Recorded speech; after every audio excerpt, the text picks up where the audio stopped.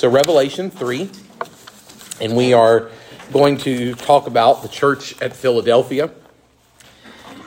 Philadelphia is a relatively young city of all the cities that are addressed in the letters to the churches of Asia. This is the youngest city, and so this church, perhaps because of that, has been least affected by the worldliness around it. The church at Philadelphia is one of the two churches that receives no censure from the Lord Jesus. Instead, she receives only commendation. She's praised for her faithfulness and for her willingness to keep the word that Jesus has given to her. The church at Philadelphia is dwelling in a city that is marked by emperor worship. In fact, a long pattern of emperor worship. Philadelphia is a church that sits southeast of Sardis, so we're turning the corner on the ancient mail route, and we're starting to head south. And this church is in a region that's marked by volcanic activity and lots of earthquakes. And just maybe 60 to 80 years prior to the writing of the Revelation, the church has been in a city that was in a rebuilding season. They've experienced destruction during the earthquake at the turn of the century, and city was leveled, and so they had to rebuild everything.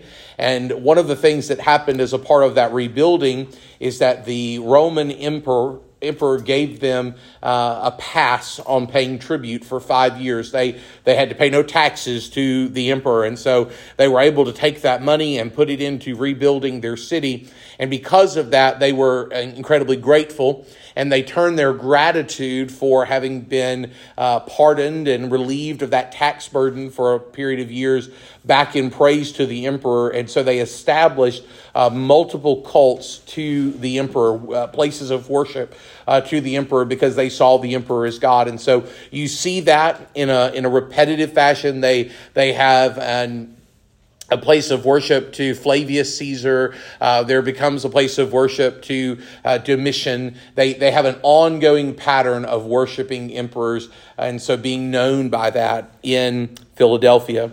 In fact, their name comes from that devotion to Roman leaders. And so their name comes from an early Roman leader that had influence over them. They were used prior to their occupation by the Romans. Philadelphia is a place that is sort of on the borderlands and was an outpost of an earlier Greek rule. And they were caused to influence Asian and Oriental cities, the cities that were further east beyond them, that really were not influenced by Greek culture. When the Greeks took over, they expected the leaders in Philadelphia to push that influence onto the rest of the world and to cause Greek culture to take place and take root further and further east. In many ways, Philadelphia is a gateway city. It's a place where many paths cross. But as a young city, it's not had the greatest influence on the church. The church has not been undone by the wickedness of the world. They've been faithful to Jesus, even though they have little power. As in each of these letters, Jesus starts by identifying himself. And so let's read together these verses 7 through 13, and then we'll begin by talking about Jesus' identity. He says, "To the angel of the church in Philadelphia write, the words of the Holy One, the true one, who has the key of David, who opens and no one will shut, who shuts and no one opens. I know your works. Behold, I have set before you an open door, which no one is able to shut. I know that you have but little power, and yet you have kept my word and have not denied my name. Behold, I will make those of the synagogue of Satan who say that they are Jews and are not, but lie. Behold, I will make them come and bow down before your feet, and they will learn that I have loved you. Because you have kept my word about patient endurance, I will keep you from the hour of trial that is coming on the whole world, to try those who dwell on the earth. I am coming soon. Hold fast what you have, so that no one may seize your crown. The one who conquers, I will make him a pillar in the temple of my God. Never shall he go out of it. And I will write on him the name of my God and the name of the city of my God, the new Jerusalem, which comes down from my God out of heaven, and my own new name. He who has an ear, let him hear what the Spirit says to the churches." So Jesus starts and he identifies himself to the church at Philadelphia. And he does this in three ways in verse 7. The first thing that Jesus says about himself is that he is the Holy One who has the anointing of the Father and is sold out in his devotion to the Father. When Jesus says that he is the Holy One, he wants you to understand not just that he is equivalent to the Father. The Father has often been designated as the Holy One of Israel. But more than that, Jesus wants us to understand that he is the messianic figure who is sold out, who is particularly devoted to God, one who keeps the holiness code, one who is pious and righteous and altogether true. Jesus wants us to understand that he is the one who is set apart because he is the anointed of the Father.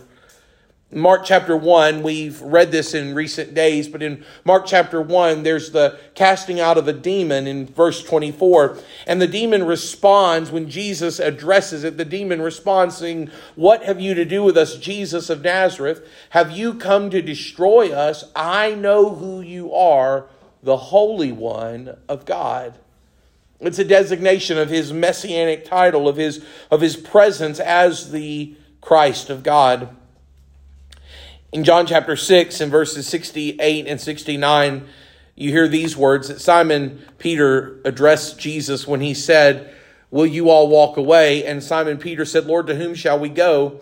You have the words of eternal life, and we have believed and have come to know that you are the Holy One of God."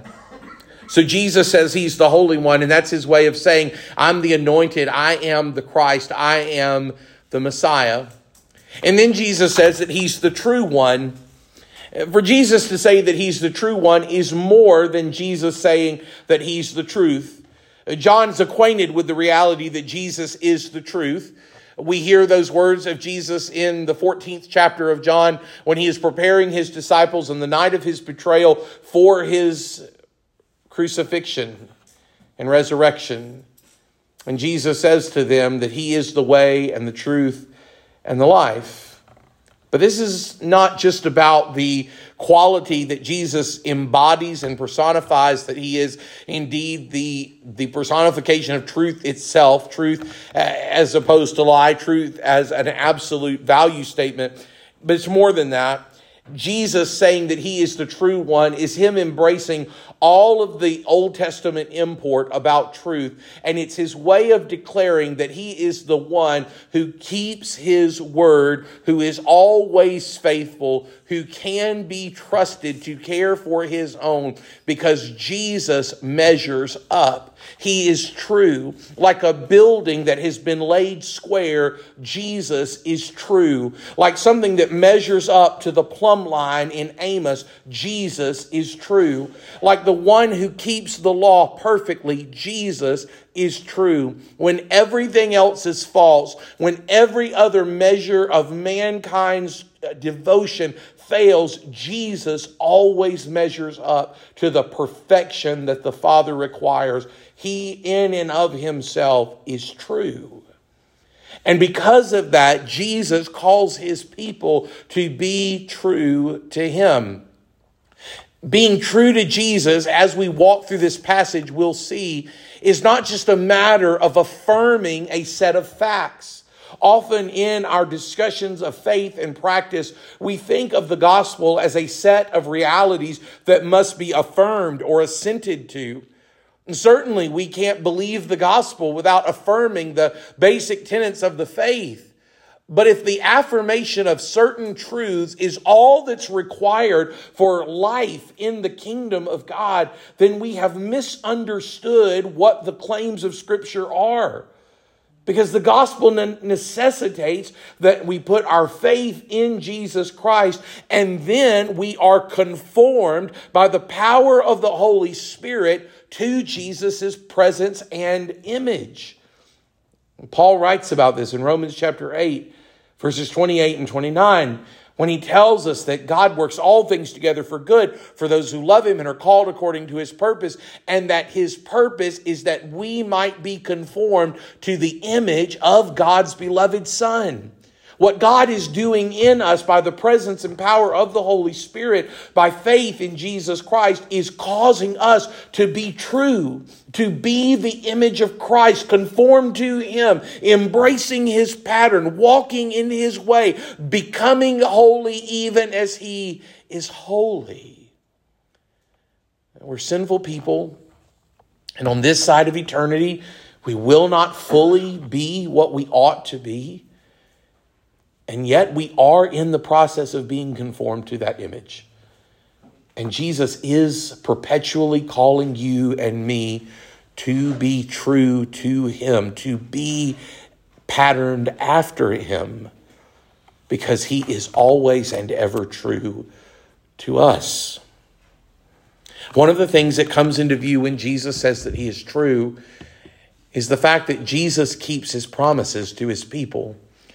In the history of the Old Testament, the most important promise is that God has promised to make a people for his own possession, a kingdom of priests and a holy nation. In fact, God says in Exodus 19, 5 and 6, and God reveals something of his character as he makes a covenant promise to his people.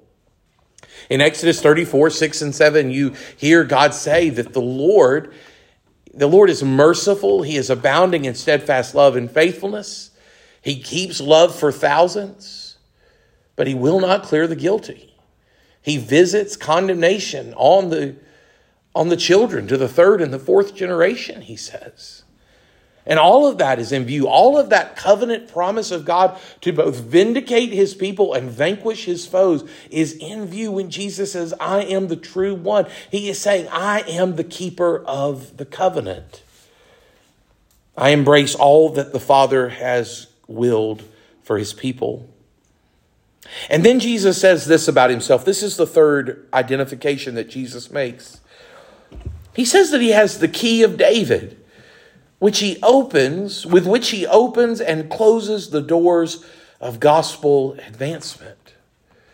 Jesus says in verse 7, he says, the words of the Holy One, the true one, who has the key of David, who opens and no one will shut, who shuts and no one opens. When Jesus talks about the key of David, what he's talking about is the fact that he is the one who unlocks all of the promise that Israel held in the ministry of David, the king of Israel. David is the one to whom God has promised a forever rule and reign. David is the one who will never be without a son to sit upon the throne of Israel. It's David's son that is the anointed of God. And so when Israel thinks back about the rule of kings over her life, when she's looking for someone to be grateful for, to emulate, to say, this is the one we liked, she looks back to David. And David is the one who holds in and of himself all the promise, because God has promised in him forever rule, forever reign, authority over his people. It's David who symbolizes the sort of victory and power and the zenith of their life together as the people of God. And so Jesus comes along and he says, I have the key of David. And it's his way of saying that I unlock all of the promise that you hold in David, that God has set forth in David. David holds the promise of Messiah. I'm him. David holds the promise of a forever reign. I hold that place. I reign forever. David's the one who holds the promise of the anointed. I have the favor of God resting upon me. It's David's root. It's David's offspring that are going to come up. And Jesus descends from his line.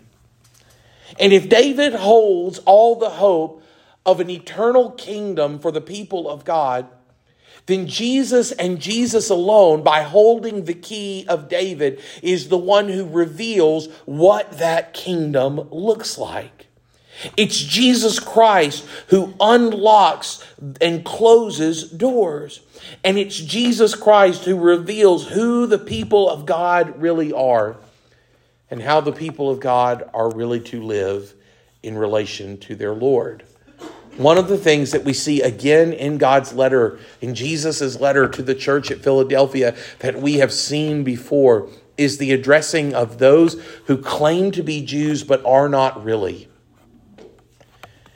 And it will cause us perhaps some frustration, and we might even become indignant. And there are certainly those people who have read these passages and say that this is anti-Semitic because they don't understand that not everyone who has an ethnic tie to Abraham really belongs to Abraham. In fact, you may struggle with this. You may say that every person who descends from Abraham, every person who comes from the line of Isaac, every person who has this claim to be from the descendants of Jacob, that they are all Israel, that they are ethnically Jewish, that they are the people of God. But when we read the New Testament, it's abundantly clear that the people of God are those who are Abraham's children by faith. The real Jewish people are not those who merely have ethnic relationship to Abraham, but those who have a kinship to Abraham in that their faith counts them as righteous.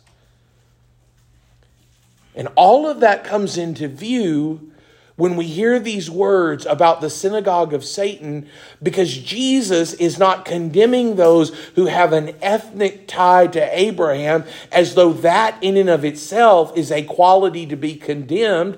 Remember, Jesus has an ethnic tie to Abraham. Instead, Jesus is trying to draw the distinction in the hearts of Jewish believers in him, to say that the right fulfillment of the Jewish faith is the confident assurance that Jesus is the Messiah. And to reject Jesus as Messiah is to prove that you don't really belong to the God of Abraham by faith. And when Jesus says that he holds the key of David, he is declaring, I am the one who gets to define who really belongs to the people of God. When he talks about the fact that with that key, he opens doors that no man can close and closes doors that no man can open, our first thought might be to say, well, this is Jesus talking about opening the doors of heaven or opening the doors of hell to judgment. But I think if we look at the pattern of the New Testament, and particularly in the book of Acts, what we know about open doors is that the opening of doors by God is often about the propagation of the gospel. It's about gospel advancement. What we see in the book of Acts is that there were doors that were closed to those who were called into missionary service, and there were doors that were open to them that they couldn't deny. What we see Paul praying for, even in Colossians chapter 4, praying for an open door, an opportunity to keep the gospel moving forward. And so I think when Jesus says, I hold the key of David, and with it I open doors that no one can close and close doors that no one can open. And when he says to his people, I have set before you an open door which no one is able to shut, Jesus is saying that from a church with little power, there are great opportunities for the advancement of the gospel. So Jesus identifies himself in verse 7. And then in verse 8, Jesus declares what he knows. In each of the letters, Jesus tells us what he knows about his church. And here Jesus knows something about the church in the city of brotherly love, the city of Philadelphia. Jesus says this, he knows that his church is weak, but worthy, because they haven't given way. In verse 8, Jesus says, I know your works, Behold, I have set before you an open door which no one is able to shut. I know that you have but little power, and yet you have kept my word and have not denied my name. Often in Scripture we have a statement that reveals something both positively and negatively. And you see that here in verse 8. And so the positive statement is this, that the church at Pergamum has kept Jesus' word. And the negative statement is that they have not denied his name. And so Jesus here is saying to the church, I know your works. I can make an assessment of how you're living your life. And here's what I see about you. These things go hand in hand. One complements the other. On the positive side, here's what you're actively doing. Actively, you are keeping my word. And then negatively, here's what you're shunning. You're shunning the denial of my name. You are not denying my name.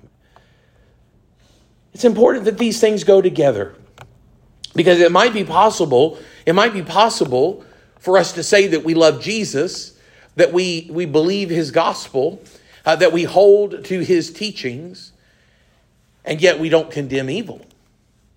It might be possible that we say we're devoted to Christ, but we don't do the works that he set before us to do. It might be possible that we claim some sort of passive allegiance to Jesus and his church. But in all reality, we have no active faith.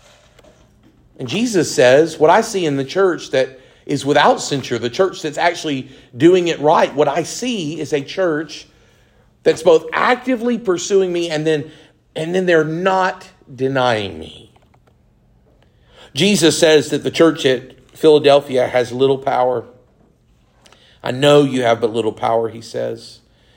And yet you have kept my word and not denied my name. So I want to teach you 4 lessons of little power. These are the 4 lessons of little power. Number 1, the gospel can advance. The gospel can advance when the church has little political power. And these are lessons from the New Testament. We'll look at some passages together. The gospel can advance when the church has little political power. If we go back to Acts chapter 7, you all know this. That's the story of what? Anybody? Acts 7? The stoning of Stephen, right? So Acts chapter 6. We have the church coming out of some difficult moments in Acts chapter 5 where we have characters like Ananias and Sapphira who strike against the unity of the faith and the body of Christ. In Acts chapter 6, we have need that arises. And so there's the appointing of the first deacons, the prototypes of servants in the church. And in Acts chapter 6, we also have that these deacons, these men who are servants in the church, they're filled with faith and spirit and the wisdom, and they're going forward with the gospel. And Stephen, one of those 7, he's a great preacher, and he's preaching the word, and it causes great upset. And the council, the political leaders in Jerusalem, they are not only indifferent, they're indignant toward his message. They want him to be silenced, and they are intent on destroying him. And so Acts chapter 7 is this beautiful sermon where Stephen preaches the gospel and the story of redemption. And you know the end of the story, that when Stephen gets to the end of his preaching, he is stoned to death on account of his faith in the Lord Jesus. But then if you read into Acts chapter 8, you see that it's the stoning of Stephen, it's the political oppression of the body of Christ that leads to the church being scattered. And it's out of the church being scattered that they begin to fulfill the Great Commission and to do what Jesus has called them to do, to be his witnesses beyond Jerusalem, but to Judea and Samaria and to the ends of the earth. It's a reminder for us that political power is not necessary for the advancement of the gospel. In fact, oftentimes political power is a hindrance. We live in a world where certainly the church does not have political power, not in the West, not in the United States. But you all lived through a time, and I grew up in a time when we thought we were going to have it. Everybody in the late 70s and 80s and into the 90s that witnessed the moral majority and the rise of the Christian right thought that we had attained a new standard for the propagation of the gospel and the building of the kingdom of God. That it was going to come through the halls of Congress and the election of those who were favorable toward our cause. And in the last 20 years, we've watched it all come crumbling down. And in the rubble, we have often found the leaders of that moral majority sitting in the ashes of their own public humiliation because of their sin. It's a reminder to us that whether God favors us politically or not, the gospel goes forward. Because political power isn't required for the advancement of the gospel. Number two, I want you to see that the gospel can advance when the church has little numerical power. Little numerical power. In Acts chapter 16, Paul and companions, they make their way to a little place called Philippi. Do you remember when they made their way to Philippi, they went somewhere first? Where did they go? Anybody remember? They didn't have a synagogue in Philippi, so they went where? They went down by the water. That's exactly right. They went down by the water because that was where they believed there'd be a... What's that? I know it. It's good. It usually comes the other way, so it's on the other foot tonight. So they go down to the water, and they're going there because that's where they believe there would be a place of prayer. And you remember that they encounter a woman named Lydia, who's a seller of purple. And Lydia becomes obedient to the faith. She embraces Jesus as her Savior. And you remember that there's a scene where they cast out a demon out of a girl that's enslaved and who is being used because of this demon that's inside of her. And her life is forever changed. And then you remember that they wind up in jail because of that. Paul and Silas, they're praying and praising God under the pressure of prison. And in the middle of the night, in the middle of the jail, as they seek the face of God and praise His holy name, God delivers them. And in a moment when a jailer is going to take his life because he believes that all of the prisoners have fled, God causes Paul to step forward and bring a word of hope. And this jailer and his whole household are saved. Now, so what do you have? You got Lydia and a slave girl and a jailer's family.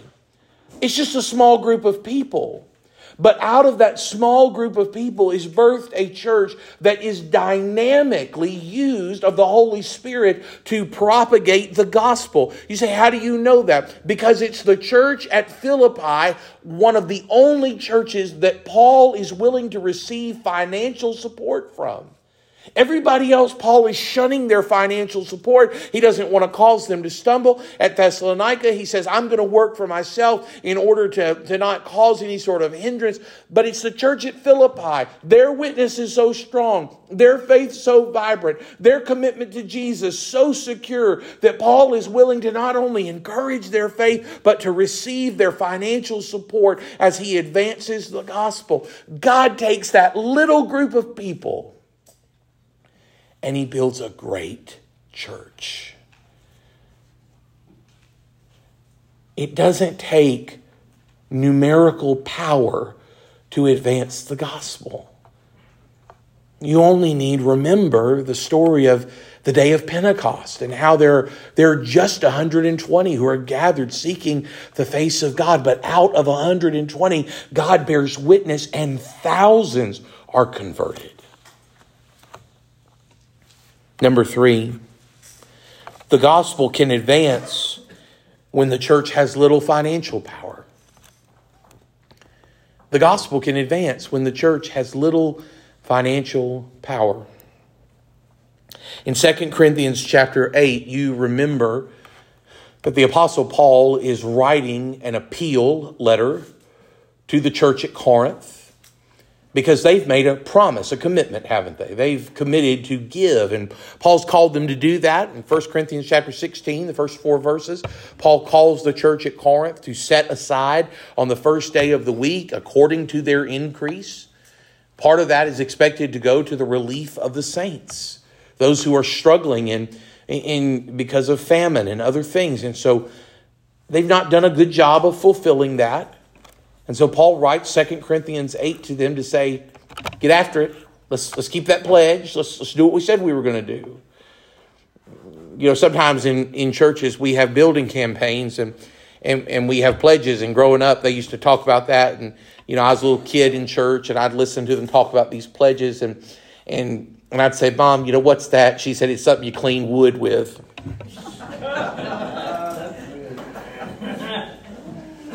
If you make a pledge, keep it. If you make a commitment, keep it. The church at Corinth had made a commitment. And so Paul calls on them. And one of the things that Paul says in 2 Corinthians 8 is he says, I want you to remember the example of the Macedonians. Do you remember the example? He says, the Macedonians have given out of their extreme poverty for the relief of the saints. God takes this group of believers in the churches of Macedonia who have very little financially, and he uses, he blesses, he multiplies, and he stewards what they invest to make an impact on the people of God. So the gospel advances when the church has little political power, and the gospel advances when the church has little numerical power. And the gospel even advances when the church has little financial power. But here's what I want you to know. The gospel cannot advance when the church has little spiritual power. The gospel cannot advance when the church has little spiritual power. In 2 weeks, on Sunday morning, I'm going to preach Mark chapter 6, the first 6 verses. Some of you are in D groups and you've had that reading in just the last few weeks. In that passage we hear in chapter 6 and verse 5 of Mark's gospel, Mark tells us that Jesus could not do very many miracles because of their unbelief. The lack of faith, the lack of obedience to the faith, the lack of the power of the Spirit inside of us, it hinders the work of God in us and the advancement of the gospel. Unless we should forget that, Paul wrote to Timothy in 2 Timothy chapter 1, and he said this to the leader of the people of God in the church at Ephesus. Paul said this, if you are going to preach the word, and if you are going to do the work of an evangelist, both of those are things he calls Timothy to in chapter 3 and chapter 4, then Paul says this, Timothy, you must fan into flame the gift that was given to you through the laying on of hands. And you must remember that God has not given you a spirit of what, church? Timidity or fear, but God has given you a spirit of power and love and sound mind.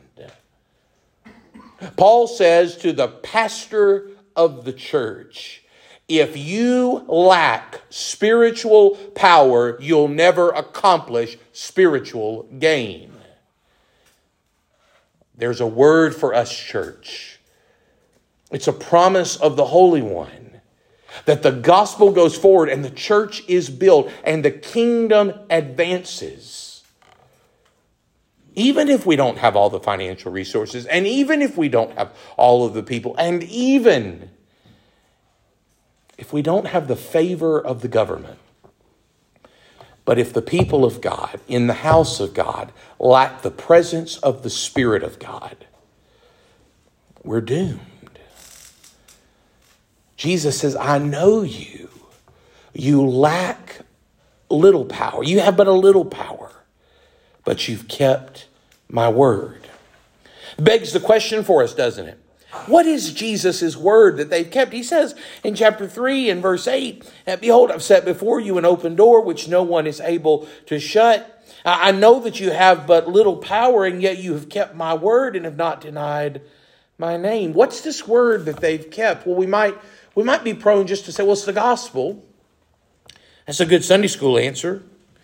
It probably fits, but I think there's more to it. And I think that because of verse 10. Look down at verse 10. Jesus says this, because you have kept my word, and then he tells us what that word's about patient endurance. When Jesus says they've kept his word, they've not denied his name, that word is a word about patient endurance. It is a call to perseverance. It's a call to endurance. It's a call to long suffering. It's a call to faithfulness. What Jesus has done is he has called his people to persevere. You say, well, where does Jesus do that? Well, Jesus did that in his teaching with the disciples. Jesus told them in Matthew chapter 23 that it's the one who perseveres to the end who will be saved. Jesus expects that his people will not give up and will not give way and will not give out, but that we will go on in obedience to him. And so if Jesus says that the church at Philadelphia has kept this word, then we have to ask, what does it mean to keep the word of Jesus? And here's what I think it means. It means that we're to be true to him.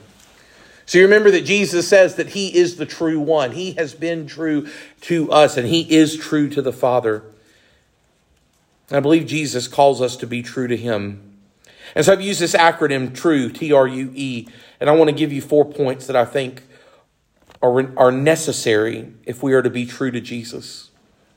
And the first is this. If we're to be true to Jesus, we must trust that Jesus is more powerful than earthly troubles and spiritual trials.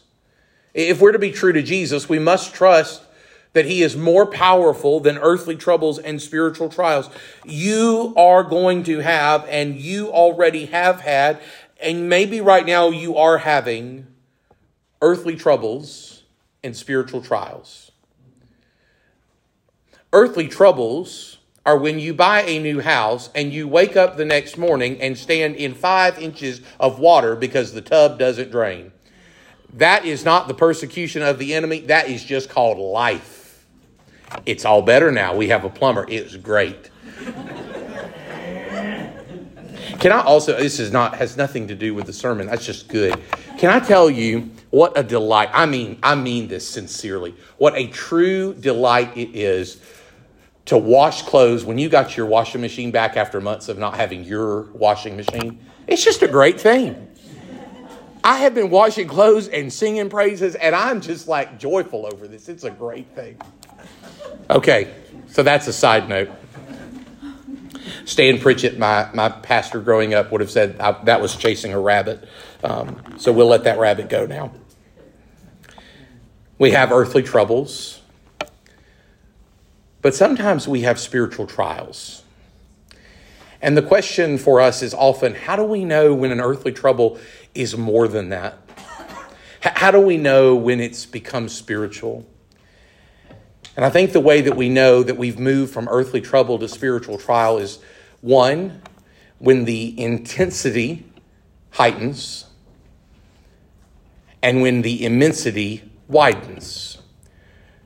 When all of a sudden we have more trials than we've ever had before, or when the nature of our troubles is greater than it's ever been, then we should likely believe that the Spirit of Holy God is trying to garner our attention so that we might be refined as gold in the fire.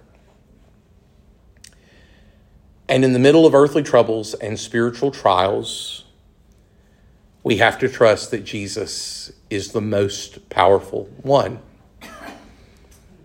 And the reason that we have to trust that is because of what Jesus says to the church at Philadelphia. You have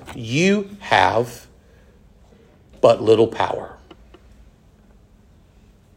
If in myself I only have little power, if I only have limited resources, if I only have just enough energy or just enough charisma or just enough wisdom or just enough money to make a go of things, if I'm wholly and completely dependent upon the sheer mercy of God in my life, then I better trust that Jesus is the most powerful one. I have to exhibit in my life, in the middle of the darkest days, that my Lord is in control of my life. On the Sunday after my daddy passed away, I got up early that morning. I was going to preach. And I sent Mama a text message. It was probably 4:30, 5 o'clock in the morning. I said, Mom, you got to go to church this morning. Daddy was a Christian. He would have been in his place in worship. It's our job to bear witness to that. I got to go do my thing. You got to go do your thing. God's going to be with us. Mama told me later, she said, I wasn't going to church that morning until I read that message. Nothing like a preacher kid to give you a little guilt. But the next day, I got a text from our friend Patty. And Patty just simply said, it was so good to see your mother in worship giving praise to Jesus. It's that quiet witness to the goodness of God, trusting that He's the most powerful one. We're called to trust. And number two, if we're to be true to Jesus, we are called to rest in the love that Jesus has for His people. Listen, Jesus loves you, and He loves me, and He loves Elkdale, and He loves His church all around the world. And Jesus loves the Baptist, and Jesus loves the Methodist, and Jesus loves the Catholics, and Jesus loves the Episcopalians. Jesus loves all. He does. He does. He loves all of His people who love Him. And Jesus has revealed His love to us personally. When the Spirit of God invades our life, opens our eyes, and causes us to see, we experience the love of Jesus personally. And Jesus promises that He will reveal His love for His people publicly. This love will cause Jesus' people to reign over His enemies and their enemies. Jesus is intent on showing that His people enjoy His favor by faith. If you look at verse 9, Jesus says this, Behold, I will make those of the synagogue of Satan who say that they are Jews but are not, but lie. Behold, I will make them come and bow down before your feet, and they will learn that I have loved you. Jesus recognizes that there are people who are opposed to Him. And those who are opposed to Him, those who have denied His name, those who have denied that He is the Messiah, they are His enemies. And while there is a holdout of salvation to the end for them, there is also the assurance that those who are the enemies of Jesus, including those who have an ethnic tie to Abraham, they will be beneath the feet of Jesus. And here he says, beneath the feet of Jesus' people. When we think about this, there's a lot of background passages, but I want to point us just to one. In Isaiah chapter 60, the first 14 verses, particularly verse 14, but I think to get this, we need to read the whole thing. So let me read this to us. In Isaiah 60 and verse 1, it says, Arise, shine, for your light has come, and the glory of the Lord has risen upon you. For behold, darkness shall cover the earth, and thick darkness the peoples. But the Lord will arise upon you, and His glory will be seen upon you. And nations shall come to your light, and kings to the brightness of your rising. Lift up your eyes all around, and see. They all gathered together. They come to you. Your son shall come from afar, and your daughter shall be carried on the hip. Then you shall see and be radiant. Your heart shall thrill and exult, because of the abundance of the sea shall be turned to you. The wealth of the nation shall come to you. A multitude of camels shall cover you, the young camels of Midian and Ephah, all those from Sheba shall come.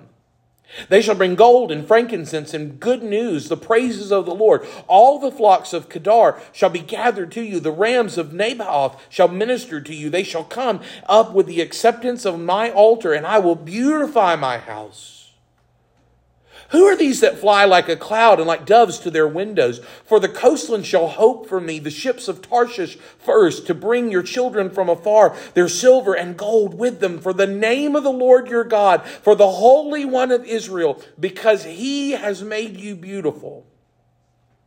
Foreigners shall build up your walls, and their kings shall minister to you. For in my wrath I struck you, but in my favor I have had mercy on you. Your gates shall be open continually, day and night. They shall not be shut, that people may bring to you the wealth of nations, with their kings led in procession. For the nation and kingdom that will not serve you shall perish. Those nations shall be utterly laid waste. The glory of Lebanon shall come to you, the cypress, the plane, and the pine, to beautify the place of my sanctuary, and I will make the place of my feet glorious.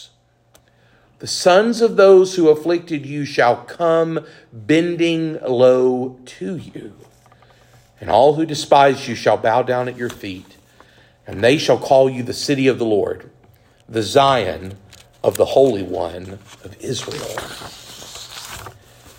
When Jesus says that those of the synagogue of Satan will be beneath the feet of his people, he is referring to the long foretold promise by the prophet Isaiah that one day at the end of time, Messiah would come and would establish a permanent rule for the people of God. And that rule would see the destruction of every enemy of God and his people, and the deliverance of every one of God's servants. And all of the echoes of Isaiah 60 are found throughout the Revelation. When you hear that word about the gates being open, that points us to the New Jerusalem, because that gate never closes. When you hear about the wealth of nations being brought into this dwelling place of God, that's exactly what John foretells, that in the New Jerusalem, the glory of the nations will be brought in. When you recognize that every kingdom is being forced to bow down and the ones who do not will be destroyed, that foretells of Revelation 11 and 15, where we hear that one day the Christ of God will be made manifest as king over all the nations of the earth, and all the earthly kingdoms will be his. So when Jesus says, I want you to rest in my love, I've revealed it to you personally, I will reveal it publicly. He calls us as the people of God not to seek out vengeance against those who would oppress or persecute, but to rest in the one who will one day have vengeance on our behalf. The church at Philadelphia had little power. And certainly they lived in a world that was not inclined to advance their cause. And they would have experienced hardship increasingly on account of their faith. And so Jesus is saying to them, you don't have the power to fight on your own, but don't worry about it. You don't need to fight on your own. I'll handle this for you.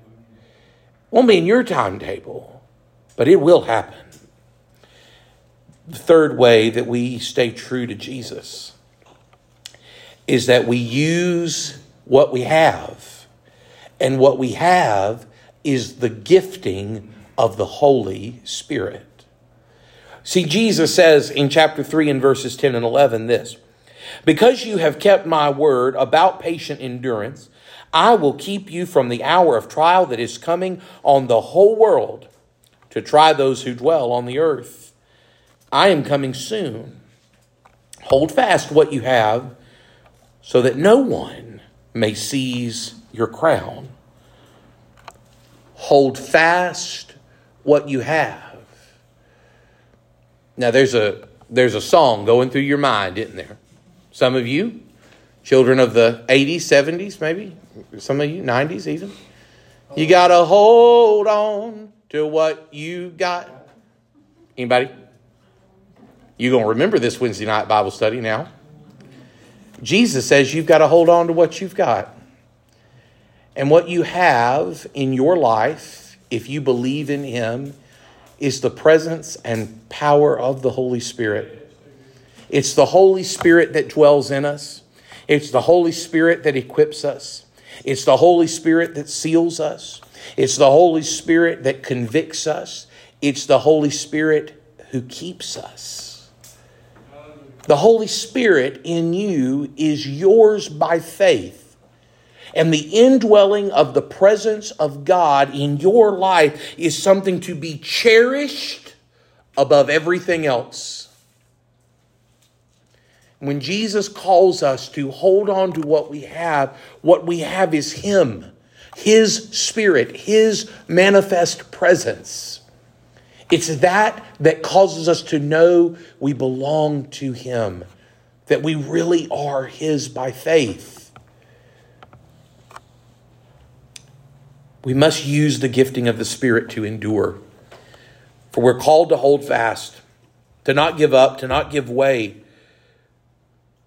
We're called to hold fast, so we must lean into the Spirit and the Spirit's work in us. And then if we're to be true to Jesus, we must endure until we realize the victory of our faith. Jesus says in verse 12 that the one who conquers, I will make him a pillar in the temple of my God. Never shall he go out of it, and I will write on him the name of my God. We are called to endure until we realize the victory of our faith. Many of you have endured a lot of things. You've walked through many trials and troubles. When we sing the hymn, you can affirm through many dangers, toils, and snares, I have already come. But the real danger that lies for the people of God is that we might give up after so much endurance and not persevere to the end. There are many who walk away from Jesus. And here's the call that we are to endure until we realize the victory of faith. And He shows us what that is. Here's what it means for you to be victorious. It means to be at home in the house of God forever. When Jesus says in verse 12 that He will make those who conquer a pillar in the temple of my God, Jesus is saying, I am going to build you in to my dwelling place. You are going to be like the pillars, the columns in the house of the Lord. You're going to be a fixture. You're not going anywhere. You're factored in. You have your place. You're there by design. You'll never depart. Of course, Jesus doesn't mean that you'll be a real pillar. It's just that you'll be like one. He means that you'll have your place in His home, in His house, in His presence forever.